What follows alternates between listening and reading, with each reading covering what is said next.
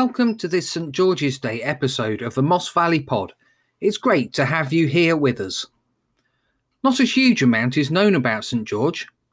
Nevertheless, Exciting Holiness says that George was probably a soldier living in Palestine at the beginning of the 4th century. He was martyred at Lydda in about the year 304, the beginning of the persecutions of Diocletian, and became known throughout the East as the Great Martyr. There were churches in England dedicated to him before the Norman conquest. The story of his slaying the dragon may be due to him being mistaken in iconography for St Michael, himself usually depicted wearing armour. Or it may be mistaken identification with Perseus's slaying of the sea monster, a myth also associated with Lydda. George replaced Edward the Confessor as patron saint of England following the Crusades, when returning soldiers brought back a renewed interest in his cult. King Edward III made George patron of the Order of the Garter, which seems finally to have confirmed his position as England's patron saint. Today, we'll listen to some words from Paul's second letter to Timothy, chapter 2, verses 3 to 7.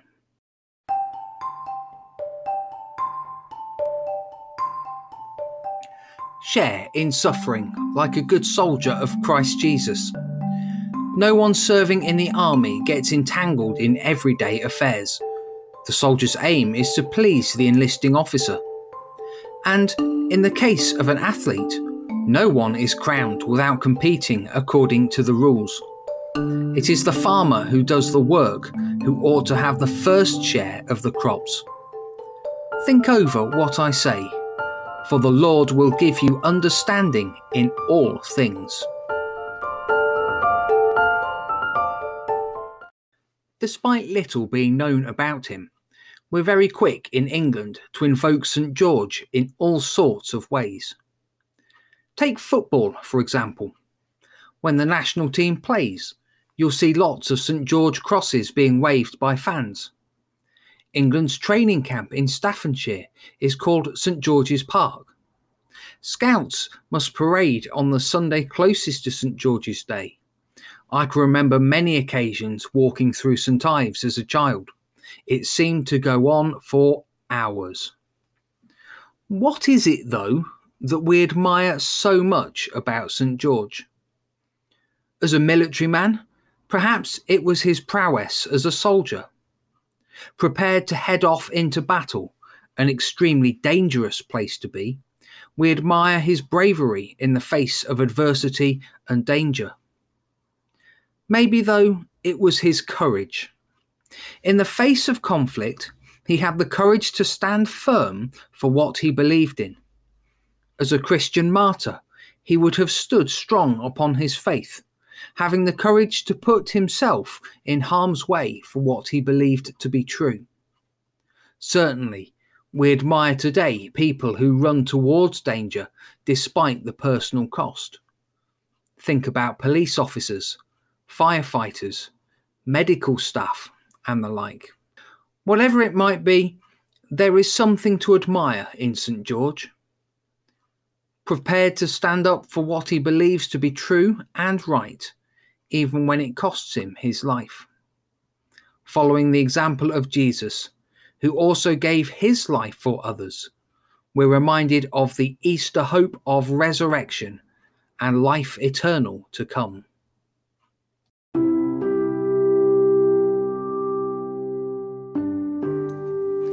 Enjoy and hope. Let us pray to the Father.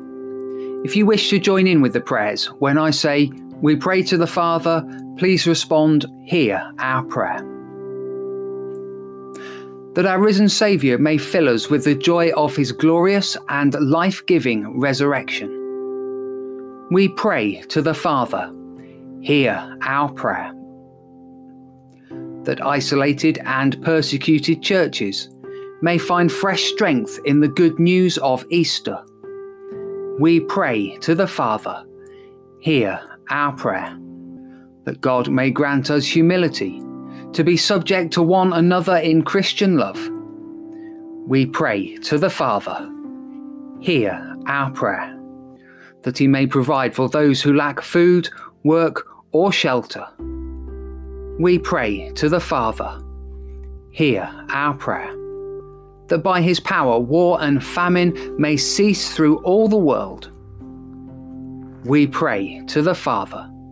Hear our prayer, that he may reveal the light of his presence to the sick, the weak, and the dying, to comfort and strengthen them. We pray to the Father. Hear our prayer, that, according to his promises, all who have died in the faith of the resurrection may be raised on the last day. We pray to the Father. Hear our prayer, that he may send the fire of the Holy Spirit upon his people, so that we may bear faithful witness to his resurrection. We pray to the Father. Hear our prayer. Heavenly Father, you have delivered us from the power of darkness and brought us into the kingdom of your Son. Grant that, as his death has recalled us to life, so his continual presence in us may raise us to eternal joy. Through Jesus Christ our Lord. Amen.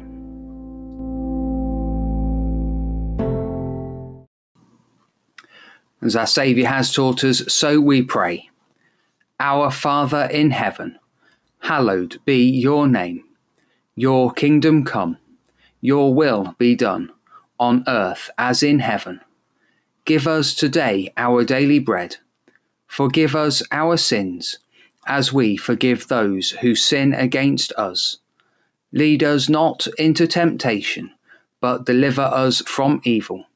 For the kingdom, the power, and the glory are yours, now and forever. Amen.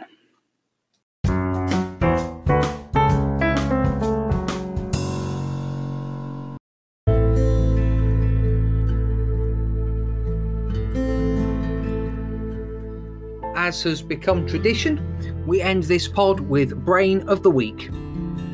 Last week's questions were all about geography and came courtesy of the Cambridge News website. As always, there's a link to the page in the episode description. Anyway, for now, here are the answers. Question 1. What percentage of the River Nile is located in Egypt? That would be 22%. If you're within 5, you can have that as right. Question 2. What is the only major city located on 2 continents? That would be Istanbul. Question 3. What is the largest country in South America? That would be Brazil. Question 4. How many countries are there in Africa? There are 54. Question 5. What river flows through Paris? That would be the River Seine. Question 6.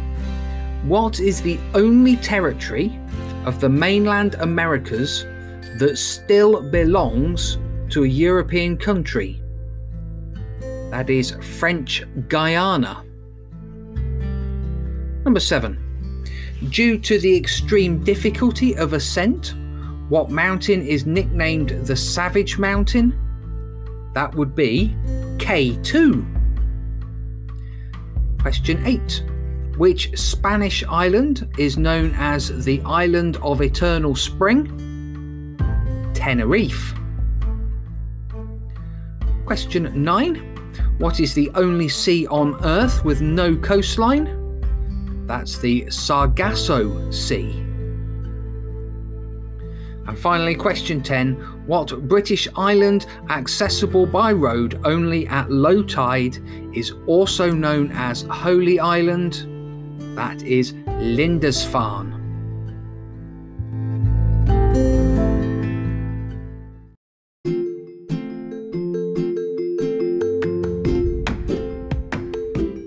Now we come to the new quiz for next week. Have you got what it takes to be Brain of the Week? Let's find out as we tackle this week's Sport Round. Question 1.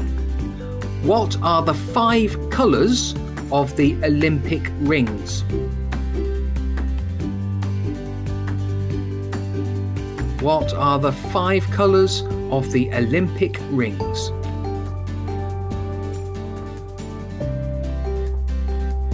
Question 2. In football, which team has won the Champions League, formerly the European Cup, the most?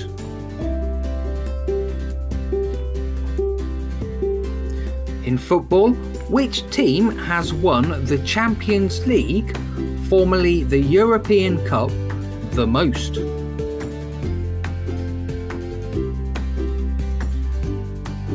Question 3. How many players are there in a rugby league team?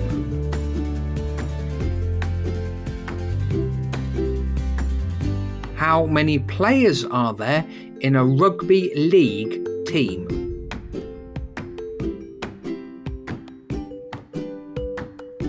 Question 4. Which horse is the only 3-time winner of the Grand National?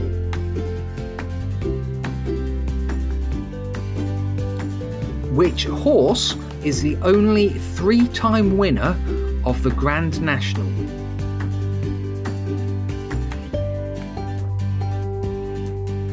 Question 5.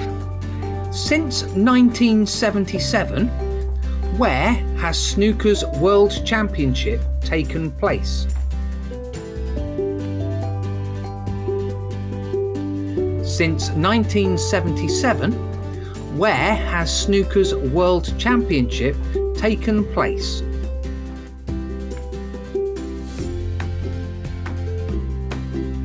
Question number 6. In tennis, what piece of fruit is found at the top of the men's Wimbledon trophy?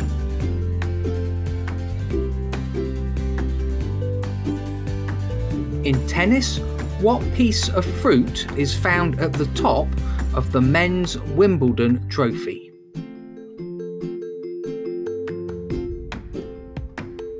Question 7.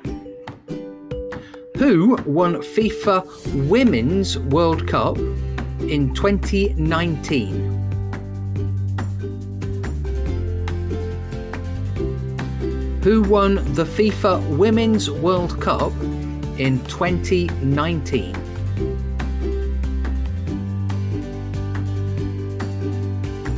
Question number 8. In bowling, what is the term given for 3 consecutive strikes?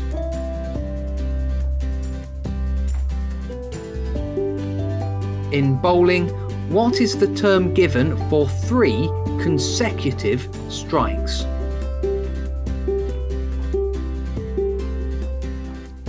Question number 9. How many world titles has Phil Taylor won in darts?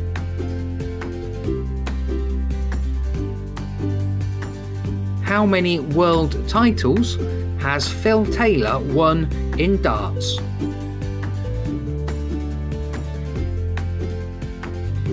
And finally, question number 10. In golf, where does the Masters take place?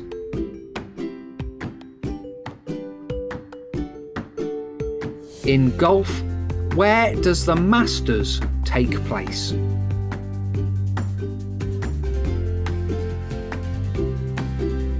Good luck with all of those. I shall reveal my sources along with the answers in the next Moss Valley Pod.